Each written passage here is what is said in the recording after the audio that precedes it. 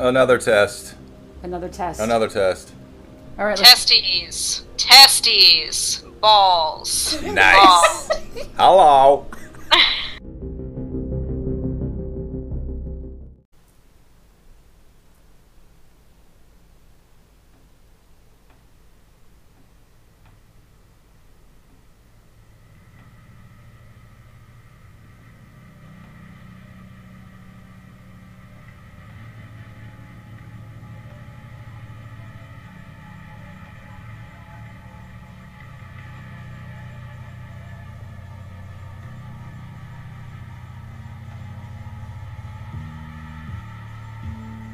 Welcome to Hoof and Horn, a pagan podcast with T-Rex and Braxis Moodeye, where we talk about witchcraft, paganism, music, the occult, and whatever else we want.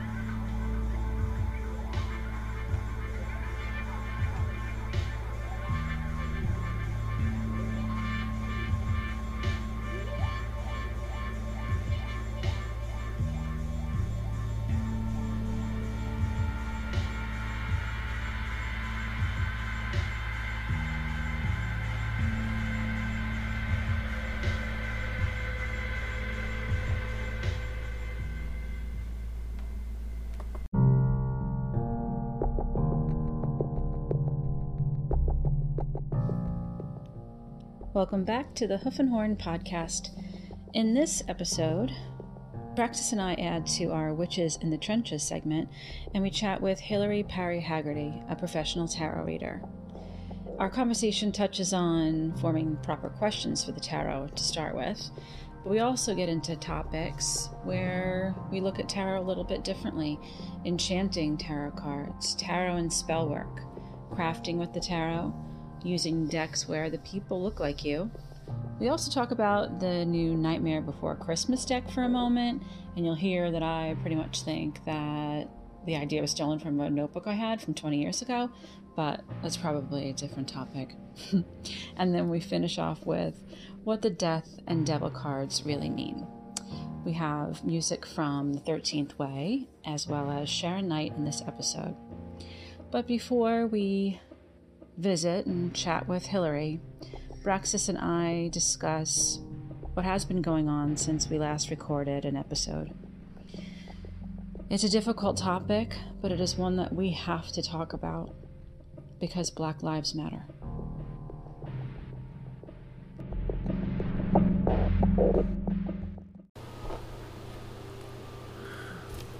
Hey Braxis. Hello, T-Rex. We're back again on the Hoof and Horn podcast. We are. Some things have happened since we last talked. They have. Some fucked up, sad shit. Yep. And I think it would be inappropriate not to address it. For sure. You know? So it's not a secret that, a black man was murdered.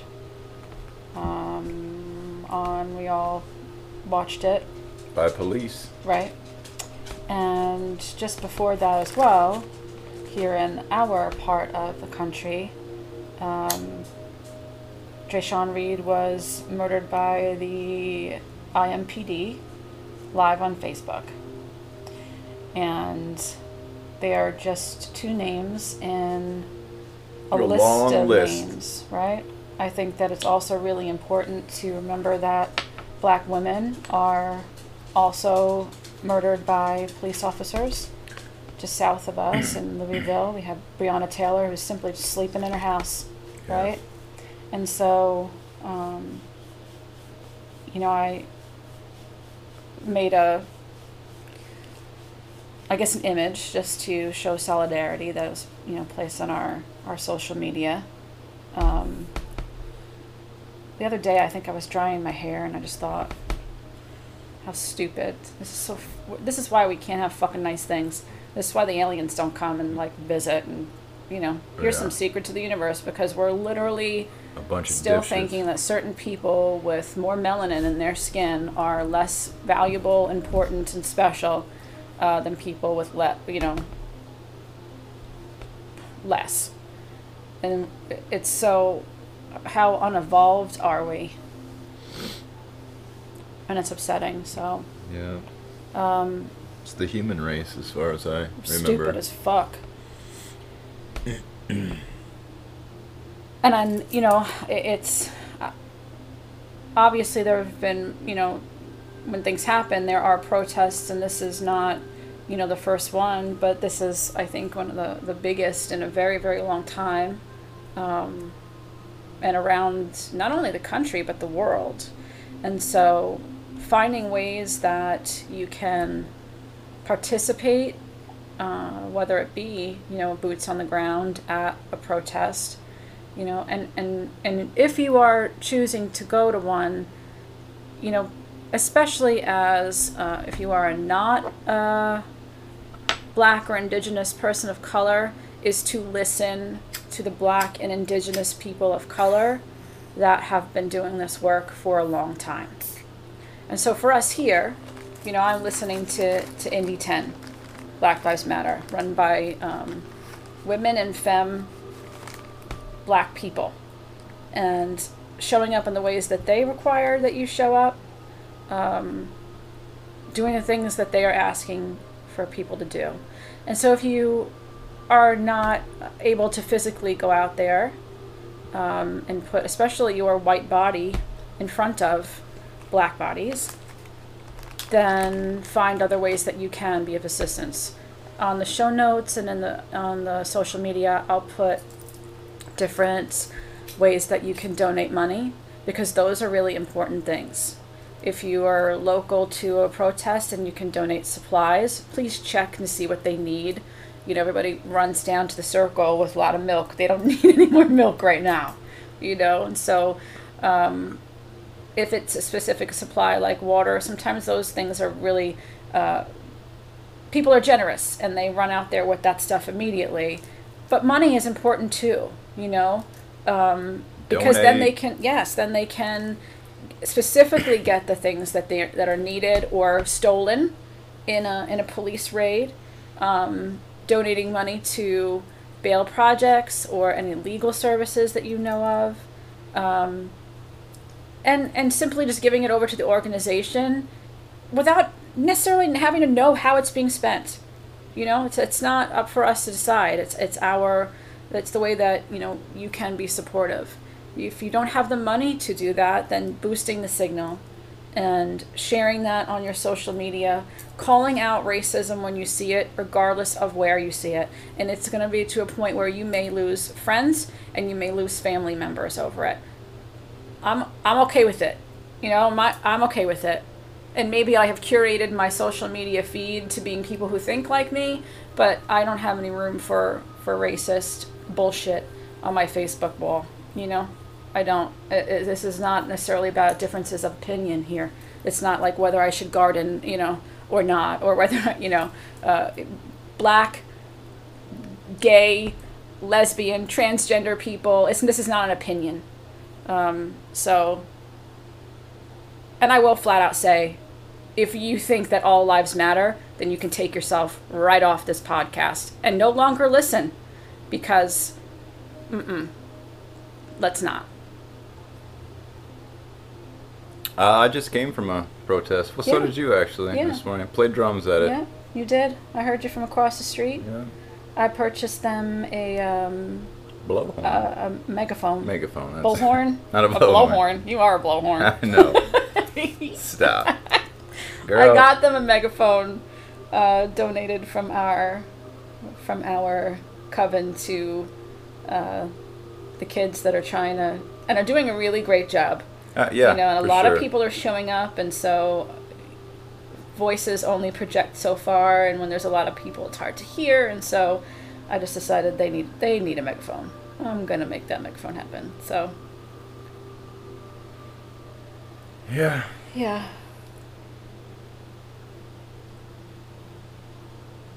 I had basically when you're watching that, you're watching a fucking snuff film. Yeah. It just dawned on me the other day. I'm obviously never watched someone die right before my fucking eyes, but it was hard to do. Yeah. What was it, like 8 minutes and 46 seconds? Mm-hmm. And I know that. With his hand in his fucking pocket. Mm-hmm. And I feel like myself, would I've been able to stand there for 8 minutes and 46 seconds and not, I don't know, get on my knees, crawl. You know, I'm not going to say that, and use my privilege in that way. And I don't know if there were white people in the vicinity of that. And I know that facing, you know, militarized police is very scary. And the woman who recorded it is a black woman, and she shouldn't have to put her life in. Her life is already in danger every fucking day. Yeah. Right? So, myself, it's kind of like taps into the thing I've had even as a child, that if I'm there, something bad can't happen. You know, and I have so many times in my mind just kind of wished I happened to be there. Right. So that I could utilize my privilege of my skin color and maybe get his knee off of his neck. Something. So Don't remain silent. You know, don't. I hope they all rot in their own personal hells. Don't stand by like this don't affect you, because one day it'll be someone you love, someone you know. Could even be you, regardless. Fucked up shit, man. Black Lives Matter. Indeed. And we've got police brutality at a protest against police brutality. It's a great world we're living in right now. Right. Jesus. Thor. Odin. And Odin. You know what I'm saying? I do. Shall we have a song? Yeah, let's have a song and then let's talk about tarots. Yeah. We'll Okay. talk to Hilary. Yes.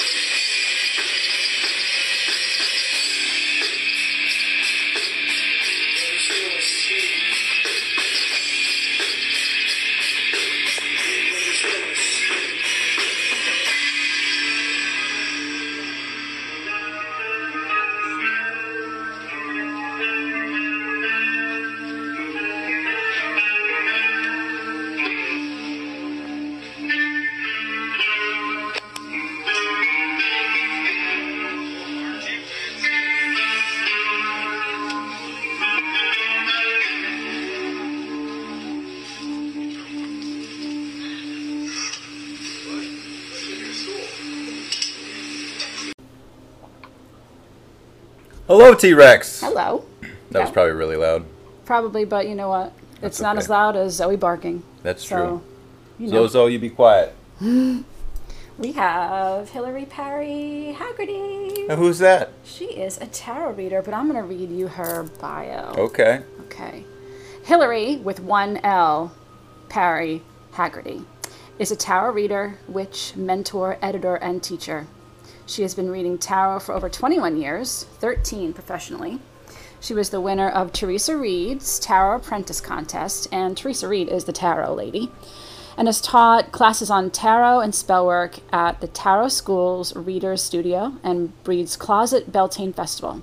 She writes a weekly blog on tarot at her website, tarotbyhilary.com, and has been featured in Maxim magazine and BuzzFeed. And again, that's Tarot by Hilary with one L.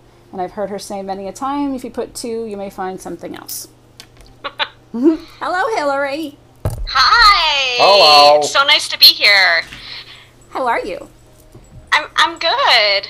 I'm good. A little bit stir crazy, but other than that, feeling pretty good. I'm so happy to be here. I'm super excited. We're happy to have you. Yeah. Yay. Hilary has read for me before. What? You know, when I was losing my cool, and sometimes when you're super, super close to a situation, it can be, I do believe you can read for yourself, you know, but when you are so attached to the outcome, or maybe so emotionally involved with whatever's going on, it's really helpful to have someone else that can read for you, even if you are a reader. And step outside yourself for a second. Yeah, and have different eyes, you know, and Hilary's definitely been that for me, and I love all her videos on Facebook that we're going to talk about. Yay! Yeah! I have to remember that this is a podcast, and so my facial expressions are not going to translate into audio, at least as much as I would like them to. I know. I wish we had like a live video. That would be funny. But I would always be me, because my partner in crime over here, Braxis, would never be to have like a goat mask on your face the entire time. But I want to touch upon what T just said. You know, like, you could be the most incredible tarot reader ever, and there are certain situations that you just can't read on. You're too close to it. And the hallmark of a good tarot reader is really objectivity. Mm-hmm. And if you're not objective about the situation that you're reading on, sometimes instead of forcing that objectivity, it's just better to reach out to somebody else that's a reader and be like, what do you think about this? Like, this is what I'm intuiting, but I'm feeling like this is more a fear response rather than my actual intuition talking. Like, what do you think? So there's no shame in asking another reader for a second opinion, even if you are a tarot reader. And a lot of tarot readers, professional tarot readers, will do that. So even if you're an amateur tarot reader and you're just like, oh, I'm too close to the situation, it's just like, professionals have that happen too. Right. So I'm sure you have your readers on dial that when you need that, the same way. Absolutely. I've got, of course, the tarot lady, as you mentioned in my bio, who is forever on my ass, my business mentor. I've got Courtney Weber. I've got Melissa Sanova, who was formerly Little Fox Tarot, and now she's just going by her name. So she's the author of Kitchen Table Tarot, the forthcoming Kitchen Table Magic, which I'm really, really looking forward to working with and reading. So I've got a stable of awesome tarot reading friends that I go to when I'm feeling too close to a situation. Awesome. So that kind of reminds me of what we brought you on here to talk tarot, of course, but certain aspects of it. So one, as a general, how do you ask the right kinds of questions before getting a reading? And then you mentioned a couple of books, and something that I love on your live workshops, the free workshops that you do, like Fridays, 6:30, is that what it is? Right? Yes, Friday nights at 6:30 p.m. Eastern Standard Time. Yeah, where there's a few additional things to do with the tarot besides laying them out and doing a reading. Enchanting cards, empowerment with the tarot, goal setting are so, of course. There's just more stuff to do. So absolutely. We'll start with the first thing. How do you, and this is the same thing when I sit down with a person to, do a reading with them, sometimes they don't know how to phrase the question. Sometimes they don't really know what the question is. And so before we've even pulled any cards, it's helping them form the question. I feel like there's a couple of, like, there's shuffling anxiety that comes up first of all, because I am one of the tarot readers where I let people shuffle the cards to get their energy into the cards if I am doing an in-person reading, and they're just like, oh, I'm not going to do this right, and I'm just like, it's going to be what it's going to be. It's totally fine. So there's shuffling anxiety first of all, and then the second anxiety is I know I need a reading, but I don't know what to ask. And in those cases, I usually say, well, let's use the question, what do I most need to know right now? Or what does the tarot most need to tell me right now? So that helps solve the, I know I'm stuck, or I know I need a reading, but I don't know what to ask. So it's either what do I most need to know right now? Or you can even ask the tarot, like, why am I stuck?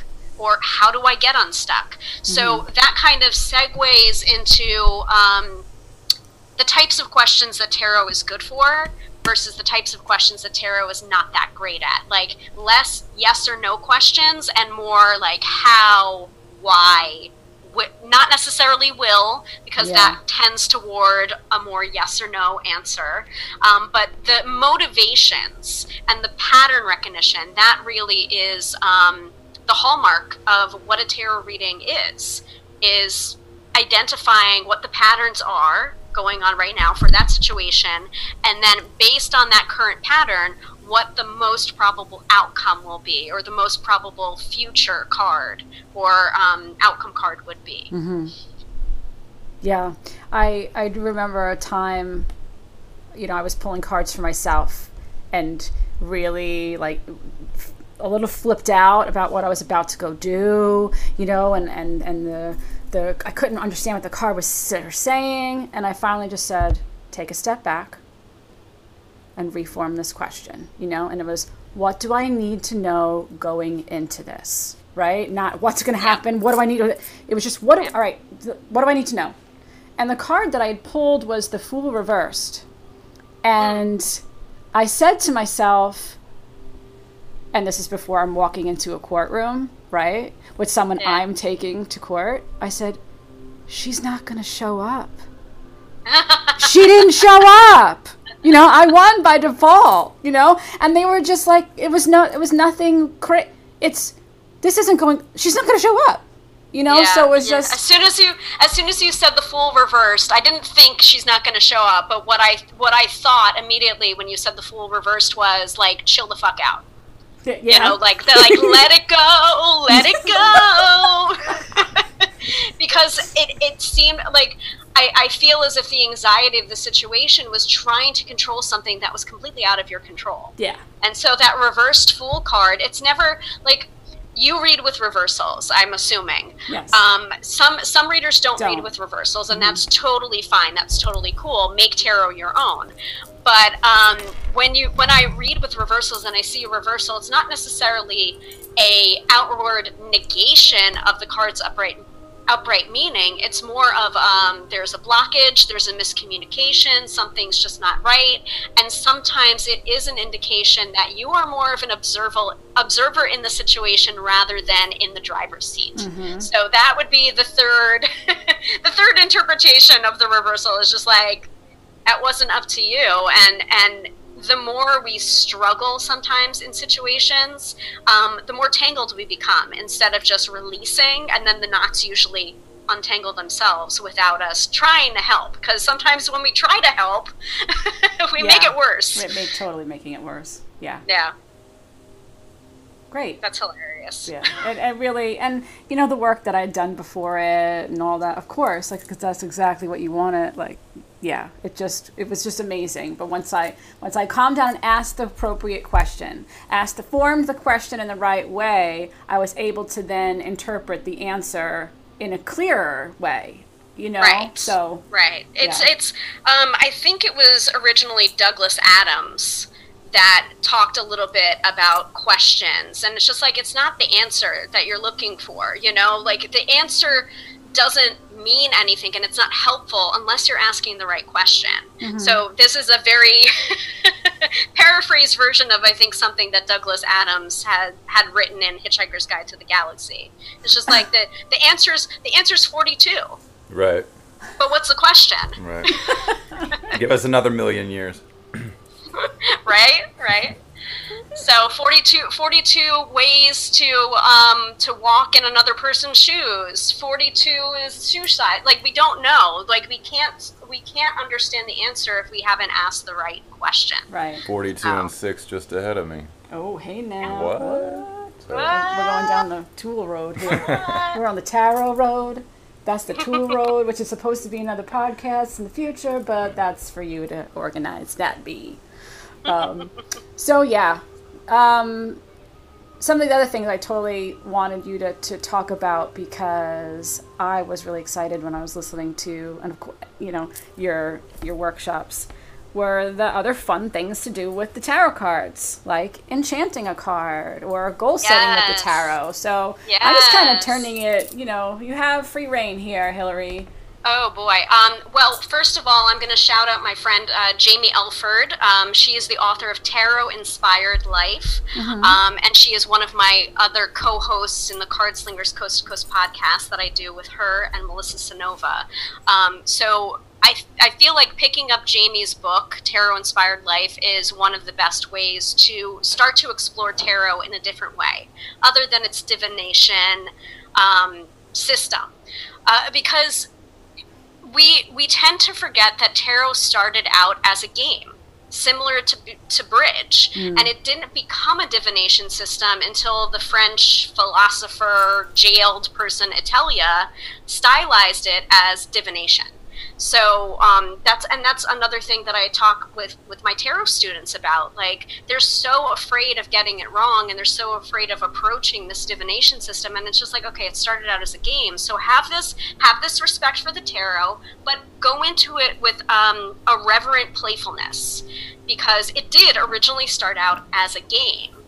And then it became the divination method that we think of right now, but like, we can still use it for introspection. I like to do the card of the day practice, but the card of the day practice isn't necessarily fortune telling. It's not necessarily predictive. It feels almost like an affirmation. So you can use tarot cards for affirmations. You can use tarot cards to structure different tarot spreads even. One of the tarot spreads that I did when teaching using tarot for spell work was the What Went Wrong, which was kind of like a diagnostic spread. To see, like, if a spell went wrong, quote unquote. Usually spells don't go wrong, or that's where the most lessons are for spellcasting folks out there. But I made that spread based on the Tower tarot card. And so you can use the symbology and the structure in a tarot card to create a spread based off of a tarot card. I believe I learned that from Barbara Moore, and she has a couple of books on the subject of like creating tarot spreads. But you can craft with tarot cards, even though I know some people that are tarot readers are probably like, don't cut up your tarot decks. But I mean, sometimes you have a tarot deck that's missing a couple of cards, and you don't know where the cards went, and it's just like, what, do you throw out the entire deck, or do you repurpose it or use it? So you can use it for crafting. You can use it for charming as well. Like, if you feel like you need to have a more optimistic nature, you can activate the Sun card for optimism. Or even if you're a weather witch, you can activate the Sun card for better weather. If you're feeling like, oh, my wedding day is an outdoor affair, and I know that there's forecasts for rain showers, I need to activate the Sun card right now to make sure that I have sunshine on my wedding day. I mean, that's just a very... I love that, though, because it's like this cool focus. And then if that was me, right, and it's my wedding day and it's going to rain, which... P.S. like torrential downpours on mine. Yeah, really bad. Which I didn't know about when I brought it up as an example. That's again like, oh, it's a tarot conversation. Divining. I could say, oh, I don't know, I'm not much of a weather witch, so I don't have the ability, but I know that the sun has all this symbolism and so many people have utilized it. And for me, that's an easy way that I can then tap into something for spell work or reading or crafting, because yes. I trust the symbolism and the power of that sun card. So yes, like and what you're tapping in on is the power of the layering of years and years of many people tapping into the tarot and using the tarot. Like the sun card doesn't get its power from the symbols necessarily or from the sun card itself. It gets its power from all of us that believe that the sun card is the optimistic card, or believe in that collective unconscious association of what the sun's card meaning is, you know? I mean, I know we can get real woo about this really quickly, but this is the reason why magic works. It's the collective symbolism that has accrued over time, and generations of witches that have been using that particular symbolism. It's never about, it's your personal symbolism, but it's also the universal symbolism that you're tapping into. So when, and I'm sure that somebody might say, well, okay, how do I activate the sun card? How do I activate the hermit? I need some alone time, you know? How do I activate the chariot because I need to go someplace? So how do you activate it?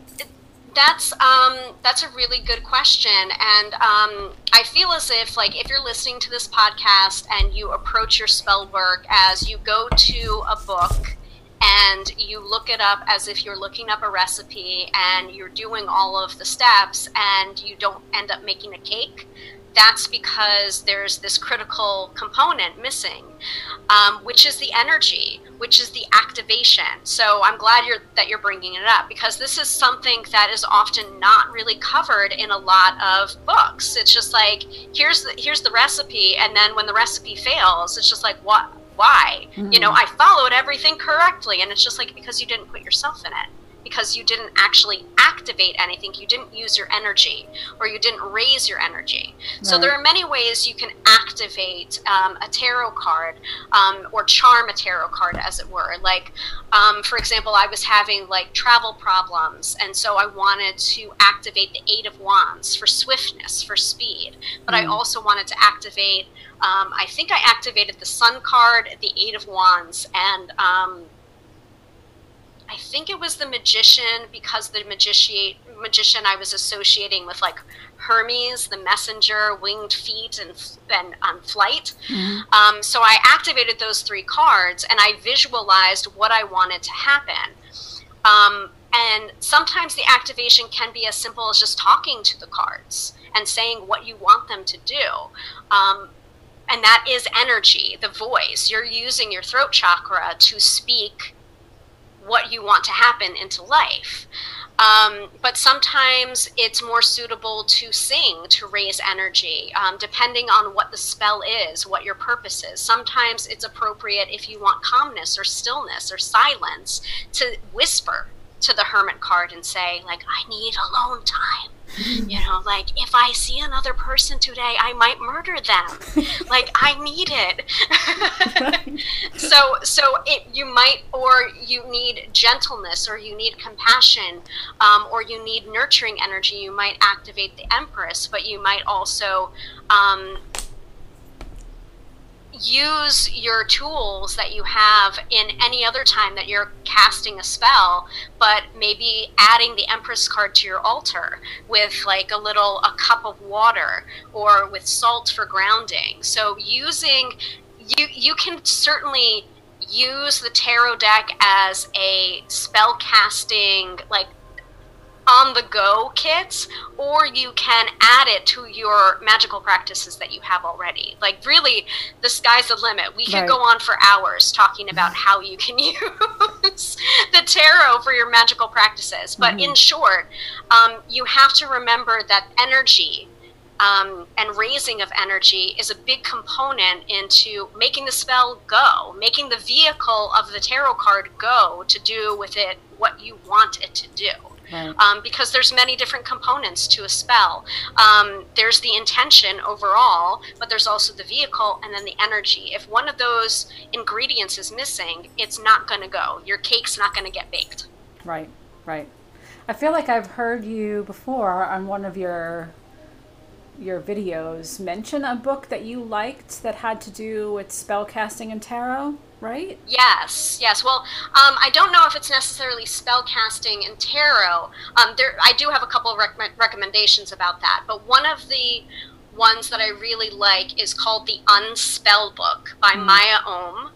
And it is all about visualization and energy techniques, which really gives you a more solid foundation so that when you're ready to do spell casting, sometimes the intention is all you need.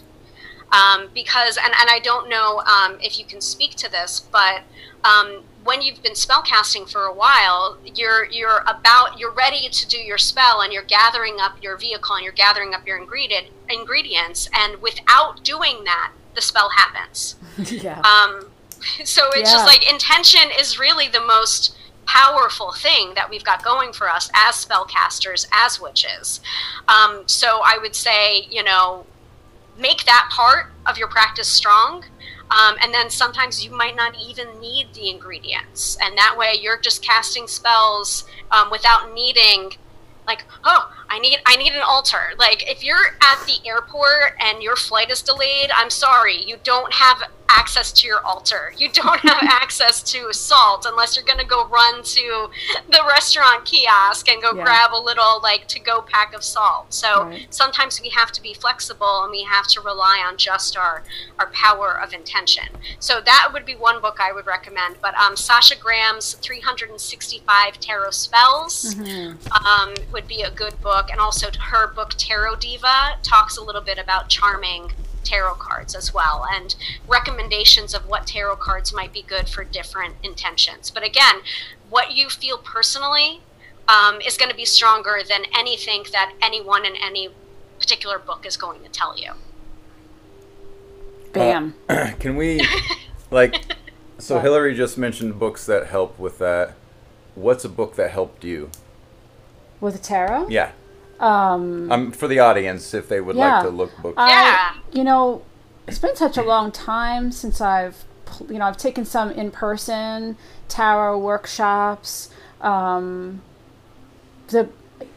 I feel like I struggled a lot was reading for myself. So I really liked, our Courtney, Tarot for One. Tarot for One, the art of reading for yourself. Pick it up now. You need it. Even if you've been reading tarot for years, you need it. It's like the number one thing that most tarot readers have a problem with is reading for themselves. Right. Yeah. I found that really helpful. You've got a book sitting over here that I do. I really, really liked this book. It's called The Secrets of Tarot: Origins, History, and Symbolism, and it's by Barbara G. Walker. And she is also the author of The Woman's Encyclopedia of Myths and Secrets. But it talks so much. I'm really a huge fan about symbolism. And she just lays it all out, man. And it's a really easy read. I really, really enjoyed it. Yeah, I like that book too. And I've heard really, really good things about it. So thank you for mentioning it. Sure. And of course, the grand madams of tarot in general, Rachel Pollack and Mary K. Greer, pick up books from them. You are not going to be disappointed. They're amazing, and I've had the privilege of hanging out with them, eating breakfast with them, learning from them. They're amazing, and they're so gracious, and they're so welcoming as well, because sometimes there is this weird kind of like, I don't want to say gatekeeping, but, I'm going to say it, gatekeeping. In the tarot community, and it needs to stop, because tarot is such a wonderful tool for so many people, for divination, for self-exploration, that, and people are coming at it with a certain level of respect, but, you need to let them in. Yeah. Let them in. Like, tarot is for everyone. Did you do that, like, at the Reader's Studio? Because I know that you have gone to that for quite a number of years, right? Yeah, I haven't been going in the last couple of years because there's been stuff coming up at that same weekend, and unfortunately it was canceled this year due to the pandemic. Yeah. But it has, first of all, it's in my own backyard. So, like, that's a no-brainer. It's literally a 20-minute drive from my house. And even so, I usually end up staying in the hotel and staying the weekend because, you know, when you're diving into these metaphysical topics, like, you can burn out on the energy overload really easily, and you don't want to add commuting on top of that when you're basically taking classes in the tarot from sunup to sundown and afterwards, because they have 3 master classes, and then they have optional evening study group classes on, I believe, the Friday, I think the Thursday and the Friday night now, and then the Saturday is the banquet. But it's really amazing what the tarot school does for people, and it's one of the largest conferences in the world.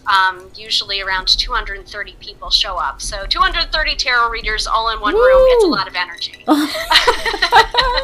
And I wanted to bring up one of my biggest fears when I first started attending it is reading for other tarot readers. Especially when I was a beginner tarot reader, I was terrified. It was a lot. It was very intimidating. And one of the first people that I read for at that conference was Teresa Reed when I was in the Tarot Apprentice contest. So, like, she sat down next to me, and I didn't realize that one of the cornerstones of the Reader Studio is the foundation reading, which you pair up with somebody, you read the tarot for them, however you read it, and then you go through all of the classes of the weekend, and then you return to that same reading on the Sunday morning, and then, like, same cards, same questions, same cards, and then you apply everything that you learned over the weekend. So it really shows what you learned, why it was worth it to come to this conference, and everything that you learned from these different presenters. And so Teresa sidled up to me and sat down. She was like, "Oh, I saved you a seat." And I'm just like, "Okay." And I didn't know about the foundation reading. And then when they said that, I turned, and she was like looking at me like she was about to devour me. And she was like, "You're my partner." And I'm like, "Okay." Kill me now. kill me, please. But it was almost a part of, like, solidifying her decision, which she made at the end of that weekend, to make me her tarot apprentice. And so, and I was the only one out of the contestants that went to the Reader's Studio. So I was just like, "Oh, this is a test. Okay. All right." Yeah, I was terrified of reading for other tarot readers, thinking that I was going to get stuff wrong. Now, I love reading for other tarot readers because it's like this kind of shorthand that we've got going on. Whereas, like, as soon as we see the 3 of Swords come up, we're both looking at the deck like, shit. Okay, so what's this? So what heartbreak are we addressing right now? Or what betrayal are we addressing right now? And then it opens up a dialogue into a conversation that deepens, just because we have that common language of the tarot. And that's how I feel I kind of read for people that aren't tarot readers. Like, I am giving lessons in the tarot as I'm reading the tarot for people, and making them understand, like, okay, this is the Tower card. Yes, it gets a bad reputation, but after all of this shit clears, you're going to be so much stronger. The foundation is going to be so much more stable so that you can build upon it, because the foundation that you had before, it was an illusion. So now they kind of have their own shorthand that I'm building for them. So the next time they come to me for a reading, if I'm so lucky to become their regular tarot reader, if they see that card again, they're just like, "Oh, I understand now." And now they have the tools, they have the language, they start to build the connections. I think that might even help me, Hilary, you know, because I know I have read for people that know, like, they read, and it is nerve-wracking because you're worried, like, oh, I'm not going to read this card right, and they're going to read the card differently, and they're going to think I suck. You know? But it opens up a conversation. Yes. It opens up a dialogue that otherwise would be closed, because you can just say, listen, I know you read your own cards sometimes, and I know you read other people's cards sometimes. So it's almost as if, like, you feel as if you are both doing the reading. Yeah, together.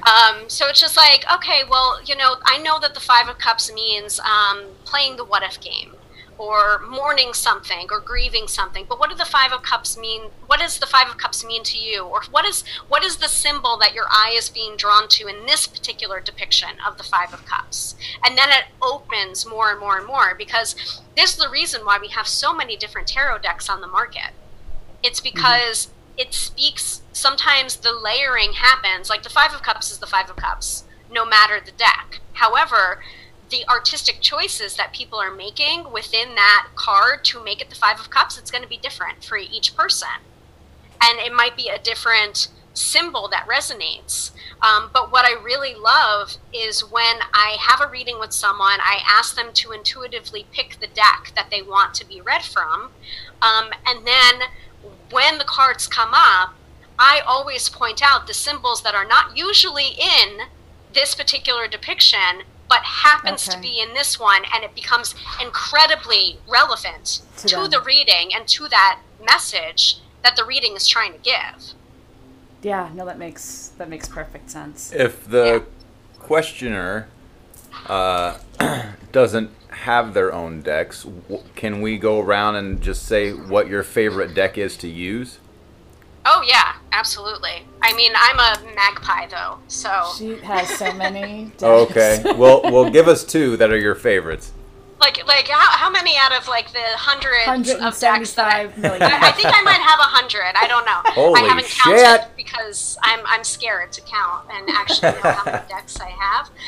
But I always gravitate back to the Radiant Rider-Waite-Smith. That is my workhorse deck, because the difference between the Radiant Rider-Waite-Smith and the regular standard Rider-Waite-Smith is the regular is kind of like very garish in colors. The yellows are really, really yellow. The reds are really, really red. And the Radiant Rider-Waite-Smith is more of a watercolor tone to it. So it feels like it's a little bit more muted, and I just enjoy it. But what I would really recommend is if you're drawn to certain cards in a deck, like know the cards that you kind of want to see the way you want to see them, like the High Priestess card, like even the big bad cards, even like the Devil card, you know, like some cards are going to be disturbing because they're meant to be disturbing. But if the whole of the tarot deck is disturbing to you, it's not going to be a good deck for you. Like, you have to feel as if these cards are reflecting your life and also reflecting your skin tone as well. Yes. We just did an episode on Tarot So White, basically, because that's who was originally creating the tarot decks. It originated in Italy, so it's just like a lot of tarot decks lately have been addressing that very issue. So like there's the melanated tarot now, there's the dust to onyx tarot.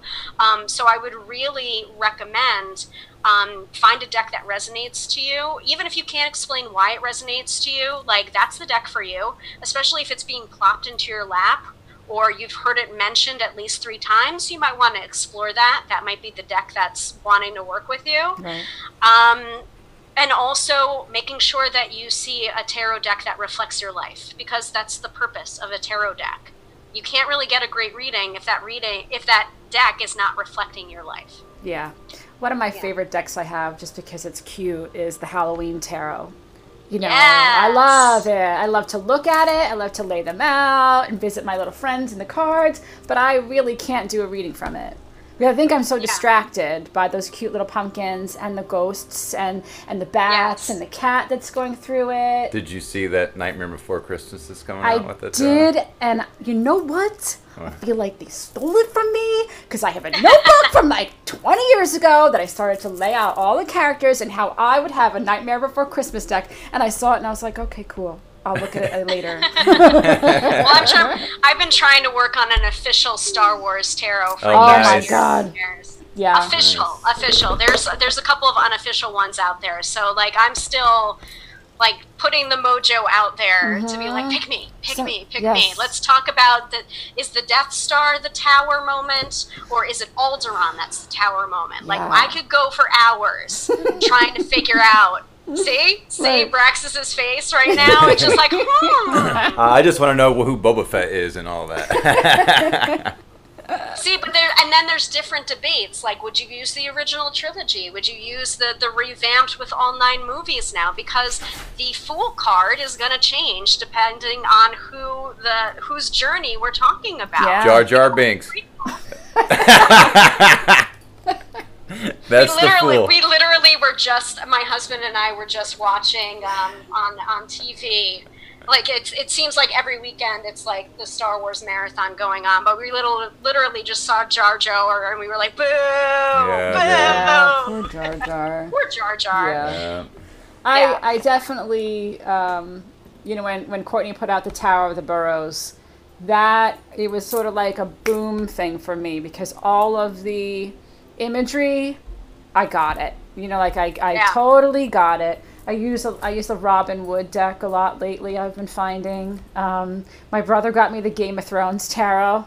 That's which a good one, actually. Yes, not bad. I have, and I actually, I went to the Masters of the Tarot at the Omega Institute, and Liz Dean was one of the presenters. Yeah. So I was asking her a bunch of questions about the creation of that deck because she didn't do the art for that, but she was like the tarot consultant. Okay. So the tarot stuff, the reason why the tarot stuff is like really good in that, it's because they had a tarot consultant that knew what they were doing. Good. Yeah. Good. Yeah, so I had so many questions. I'm just like, I know, like, can I just sit with you and like talk to you for like 10 minutes about like the moon door being the moon? Can we talk about this? Because she was just like, yeah, that was a really difficult decision, but I was just like very firm on that. I'm like, it was a good decision. Yes. It was a good decision. Yes, it's a good. I have to play with it more so that I feel more confident, like reading from it. But. Yeah. It's a great deck. But that's another thing that I wanted to say. Some of these themed decks, you think that they're not going to work, and you think that it's just kitschy, but actually some of them can have very powerful readings that still are right on. Like the Zombie Tarot. I know some people are like a very love it or hate it with the Zombie Tarot. Really? I got to check that out. But it's by, I think it's Quirk Books / Chronicle Books, and it's totally kitschy. But it really does work. Zombie Tarot. You'd be surprised. That could be a good one for you. I like the Thoth deck. Yeah, you do. I love that. I have a very hard time with that one because I am so distracted by all the busyness on it that I don't know what to say. and it's I think it's an eternal conversation, or I don't know. There's just different schools of thought. Some people are all RWS all the way, and some people are just like Thoth. Thoth. I think and I can read. I can do it, but it's hard. It can be hard for me. So hats off to you for being a Thoth person, because I think it's... I just really like that every time I look at them, I feel like I see something new. Even though I've looked at them 1,000 times, every time I'm like, oh my God, there's a little face right there, or oh, I never saw this, Saturn symbol over here, or right. Really and that's another way to read tarot as well. It's like soften your gaze and then think about your question. Then when you open your eyes, where's your eye being drawn to? Because that symbol that your eye is being drawn to, you're either not going to notice, you might not have noticed it, or it is very prevalent to the message that you need to hear or the question that you were asking. That's one of the tips or tricks that I don't even know who originally said it. Probably Mary Kay Greer. That's a fun game. Yeah, absolutely. Yeah. I noticed that sometimes, let's say it was Tarot with Burrows and using that for years. And then doing a reading for a particular person, and you're looking at something that you've never seen in the card before, but that you have to pull out because that's the thing that you have to say to that person. So it's so cool that even when you're so familiar with your deck, you could see something totally new in it. And that is intuition. That is the very part of intuition that, like, no matter how off the wall it seems to be in that moment, like, I found that the more off the wall it is, the more I need to say it. And it's just like, all right, I know this is going to sound crazy, but... And then I say it, and they're just like, oh my God, like, are you serious right now? And then, like, they get really pale, and they kind of look at me like I'm a witch, but I am, so it's okay. And then they're just like, how did you know that? Or how did you? And I'm just like, well, I didn't really. It's the tarot telling me. Right. But it's also my intuition telling me. And sometimes that happens. When you're using your divination tool, you start to get messages without the cards. And that's just what happens. And I thought I was going crazy when that first happened to me. And then I started asking people, hey, are you getting stuff without your divination tool? And they're just like, yes, especially if I'm doing more readings than normal. Yeah. It's just like, it feels as if, like, your head's open and you're always on. So then you need your tips and tricks to, like, okay, I need to shut this down because I cannot feel everything all at once. Otherwise, my brain's going to explode. Yes. Yeah. Yes. Self-care for the tarot reader. Self-care. And I feel like the people that do walk around and, like, kind of psychic diarrhea on people in order to manage their own anxieties or their own, like, intuitive gifts, like, no, like, don't do that. If they want a reading with you, they will come to you for a reading. Like, don't be like, bleh. Like, I'm seeing your mother behind you, and it's just like, that might not be the most appropriate thing to tell that person right now. Like, this is not appropriate. Yeah, no, I totally agree. So where, again, can people find you, Hilary, to either get a reading or to watch some of your videos? Well, you can find me. All of my social media is connected to my website, www.tarotbyhilary.com. And thank you for noticing. Yes, it is Hilary with one L. If you go to Hilary with two L's, I don't know what you're going to find, but it's not me. Very sensitive about it. Everyone spells my name wrong. It's just like, and everyone spells my name wrong, so that's why I'm very like, Hilary's name has one L. One L.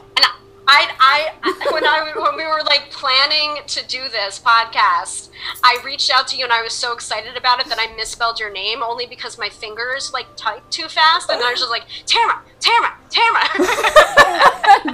So I'm so sensitive about it. It's just like, and spell check a lot of times changes how people, like, when they type it in, it changes it on them, and I mean, I laugh about it now, but I'll let you live, Hilary. For now, but don't do it again. Don't do it again. Yep, so that's where you can find me, and I do my Friday night workshops every Friday night at 6:30 p.m. Eastern Standard Time. That is available on my professional Facebook page, and I believe that's facebook.com/Tarot by Hilary. So most of my social media is just Tarot by Hilary all over the place to make it easier for everyone. So. And I can totally edit this out right here, but is it okay if I tell people where we know each other from? Oh, yeah, absolutely. Yeah. I'm so proud of you, Hilary. I remember the moment while we were all sitting in a circle, exactly whose apartment we were in, on the Upper East Side, and where you were exactly sitting in that living room when you were like, I'm going to do this. Like, I'm really going to put something into this professionally. You had been, but it was like, I'm going to get serious about this now. And... look at you, Maxa, BuzzFeed. What? Yeah. How do you know, Hilary? Well, we come out of the same. We come out of the same novices' first original coven in the Lunar Temple, and now I'm out here in Indy, and Hilary is the maiden of the Well and Forge. We had Lizzie on, where you're leaning into your spirituality, and they're hitting it up over there in Connecticut. So. Yep, Coven Maiden. I'm taking a little bit of a sabbatical right now from that work because I'm in priestess training, votary of the goddess Bridget. So, that's been fun, but it's definitely a challenge. And as Tamara knows, congratulations, that's great. Thank you, thank you. So I'm what was that? You getting beaten on the anvil? Yeah. Well, no, not yet, thankfully. No? You know, it's hard. It's hard. I'm not going to say that it's not hard, but I don't feel the beating on the anvil quite yet. And I'm like I'm trying to learn my lessons before the anvil comes out. There you go. That's my process with Bridget. I'm trying to be more well than Forge right now, because that's just how we work together. She was just like, do I really have to, like, are you going to listen? Okay, are you going to listen now? Mm-hmm. All right, how about now? And I'm just like, okay, Mommy, okay. Awesome. Yeah. Well, thank you so much. How did that was like 45 minutes. Yeah, well, Do you have something I had say? 3 things that I wanted to say here, and this was kind of from an audience point of view here. Sure. This I just found interesting and thought that I might be able to siphon some information from you of how the playing cards, you know, the hearts, diamonds, clubs, and spades, how those were kind of, you know, forged from tarot cards. Do you know any of the... I really don't know. Okay. I feel like I can give you a bunch of resources. Mm-hmm. There is a book called A Wicked Deck of Cards, or A Wicked Pack of Cards. Okay. And it is the origins, I think, of both tarot and playing cards. Mm-hmm. And there is also a school of thought where you can read playing cards much in the same way as you can read tarot. Mm-hmm.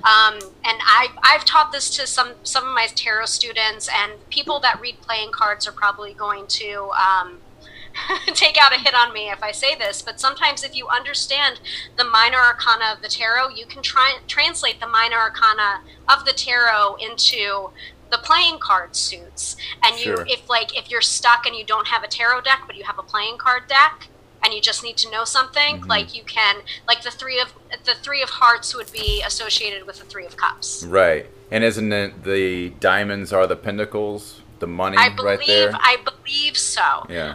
Not quite sure about the different associations. And again, if you're a playing card reader, like, don't at me, don't email me.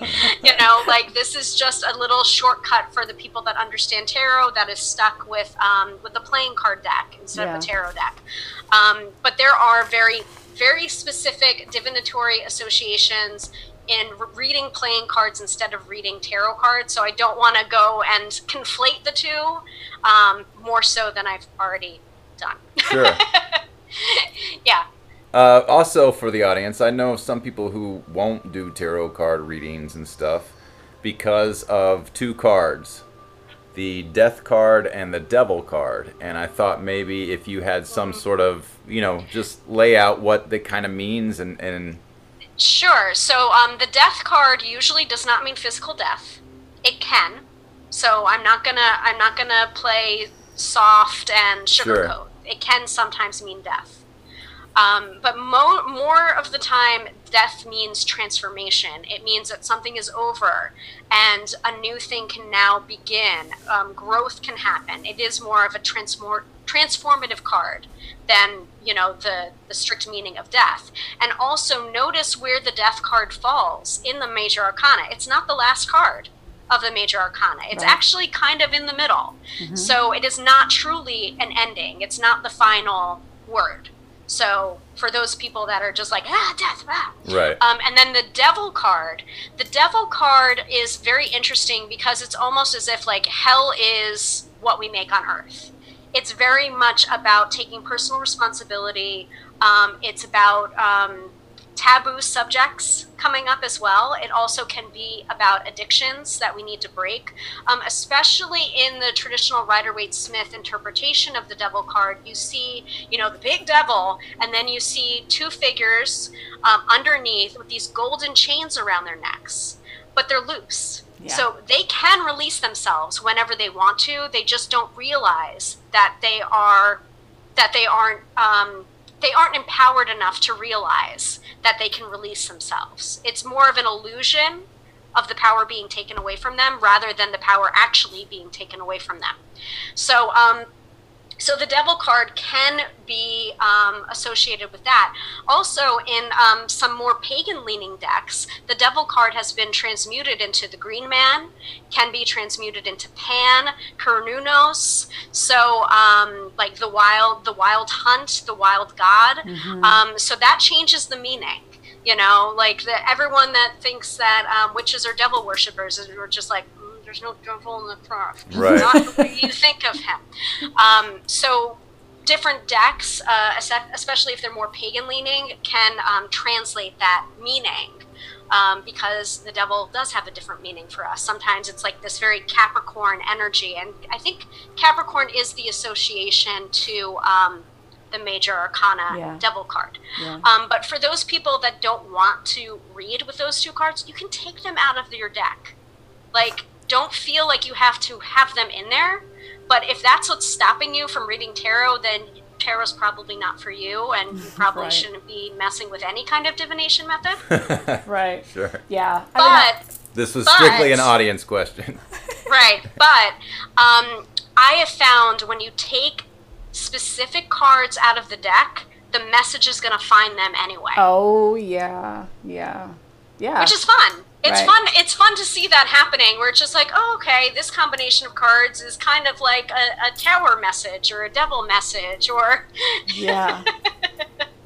So the message will find them anyway, whether the cards come up or not. And usually when I'm doing a reading from someone, it's what Nancy Antonucci calls sacred amnesia. I don't remember the reading about a half an hour after I've given it, because the information's not for me, it's for the person getting the reading. But what I've noticed is when the reading has been particularly powerful, I always remember usually the meaning, but not the cards that came up. And sometimes I have gotten such a powerful reading and it's been layered where it's just like, okay, these two cards in combination mean this now. It's like kind of a tarot formula or a tarot shortcut, where it's just like, okay, the Empress card plus the Ace of Pentacles, you better be really careful so that you don't get pregnant. Right. I knew you were going to say that. Hello, like, I'm like, double up. Oh boy. And then people have like laughed at me and just like, oh, well, there's no chance of that. And I'm just like, okay, I'm just letting you know. And then like 3 months later, they're just like, well, I'm 3 months pregnant. And I'm like, I told ya. But Yeah. I think that what you're tapping on, a certain amount of cards, or just this stereotype of tarot, probably experience. I have experienced it more here than home back on the East Coast, where there's a bit more fear. I think that I could probably sit at a First Friday event on Long Island or someplace in Manhattan and not have, certain people that take a wide girth around that table. Whereas I do that here sometimes, it's like you're opening up to demonic energies. We're living in a more Christian. I know, yay! Okay, really cool. We're living in a different climate, I think, than Hilary is, or where I come from. So, but you're right though. Even here, sometimes there are people, and I haven't done a public event in quite a while. So instead of having to explain to individual people as they come up and get a reading at a private party, the hostess will put me up in front of everybody and say, like, okay, let them know why you're here and like how you work and everything and how this is going to work this evening. And I'm like, okay, hi, I'm Hilary. I'm a tarot reader. I don't bite hard. And I just manage their expectations. And there are some people that are really, really gung-ho and want the reading. And then there are other people that are keeping the wide berth, like you were saying before, Tamara. But then some people are like trying to push those people forward and being like, no, just do it. And I'm just like, stop that. No, if they don't want to have a reading, they don't need to have a reading. And you forcing them is going to probably make for a really shitty reading. Right. So like, let people be open to the experience. And I mean, I've read for skeptics before, and that's fine. But sometimes, even with reading for skeptics, there is this wall up, and I'm just like, okay, if you're not going to be open to it, then why are you wasting my time? Like, you're wasting your money. Yeah. You're trying to test me, which doesn't really work, because sometimes my intuition will go on overdrive, and it's just like, all right, fucker, you want to hear this? All right, let's go. Let's get deep. I love Which dudes is kind like of fun. that. Yeah, it's so fun. It's kind of fun. Yeah. But other people, there is this skepticism, but also this curiosity. I can work with that because I'm skeptical too. I wouldn't be a tarot reader and reading tarot for this many years if I didn't know that it worked. If I didn't believe in the divination system and seeing real progress with my clients, real life-changing readings, like that's what a reading can do for you. If it didn't work, then I wouldn't be doing it for all of these years. So I feel like I'm like a skeptical witch. Like, it's just like, show me, but then I kind of get smacked down with, it's just like the abundance of information that I get, and I'm just like, okay, I'm sorry, I questioned. I get it now. Right. Well, like, we could sit here for the next 2 hours and keep talking tarot. Hillary, are you going to write a book? Do you think? Boy, no, not you too. I'm just curious. Yeah, I'm working on it. I feel as if it's going to be a combination of like what I write on my website, what I've taught in my live workshops, some of what I've done for Charming Tarot cards, and I'm going to encourage people that have a book in them or have been told that they have a book in them. Like, don't be stopped by, people have written on similar subjects and they did it better. People want to hear what you have to say from your perspective, and there's not going to be anyone like you or the way you say something. So that's the advice that I'm going to give to myself, but I'm also going to give to anyone that feels like they have a book in them.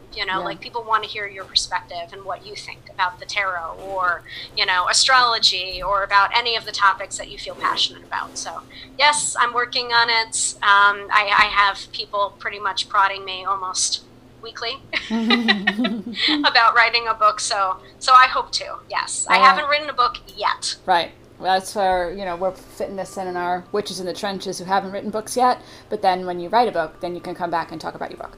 Faux show. Faux show. Well, thank you, Hilary. I love you. I love you too. I'll get this up soon. It was nice meeting you. Finally. Nice to meet you too, Braxis. Bye. Bye.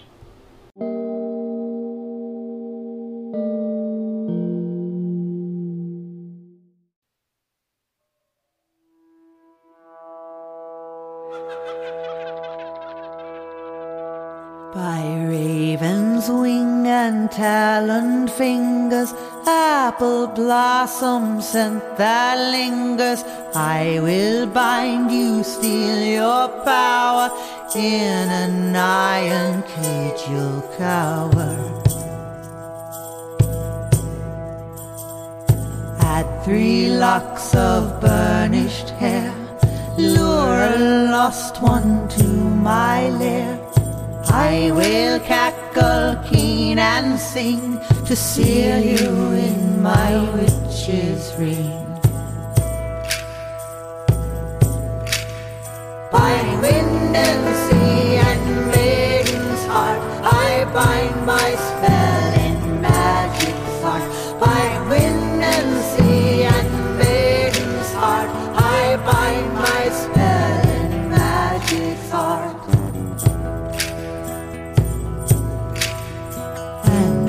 My serpent spell is cast, your power here will be long past. All the feasts will be in my name, all the pawns will play my game. Malice glitters in my eyes as I conjure your demise. Long of lash black as betrayal, see what lies beyond the veil. By wind and sea and maiden's heart, I bind my spell in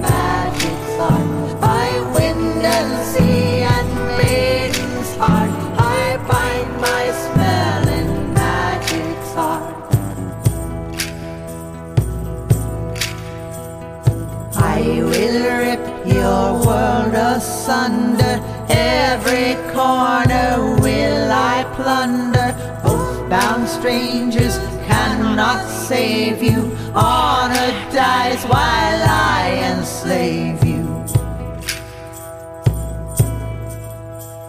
Snared in sleep you'll wake in chains, I will rule all that remains. All that glitters is not gold, all I need now is that key.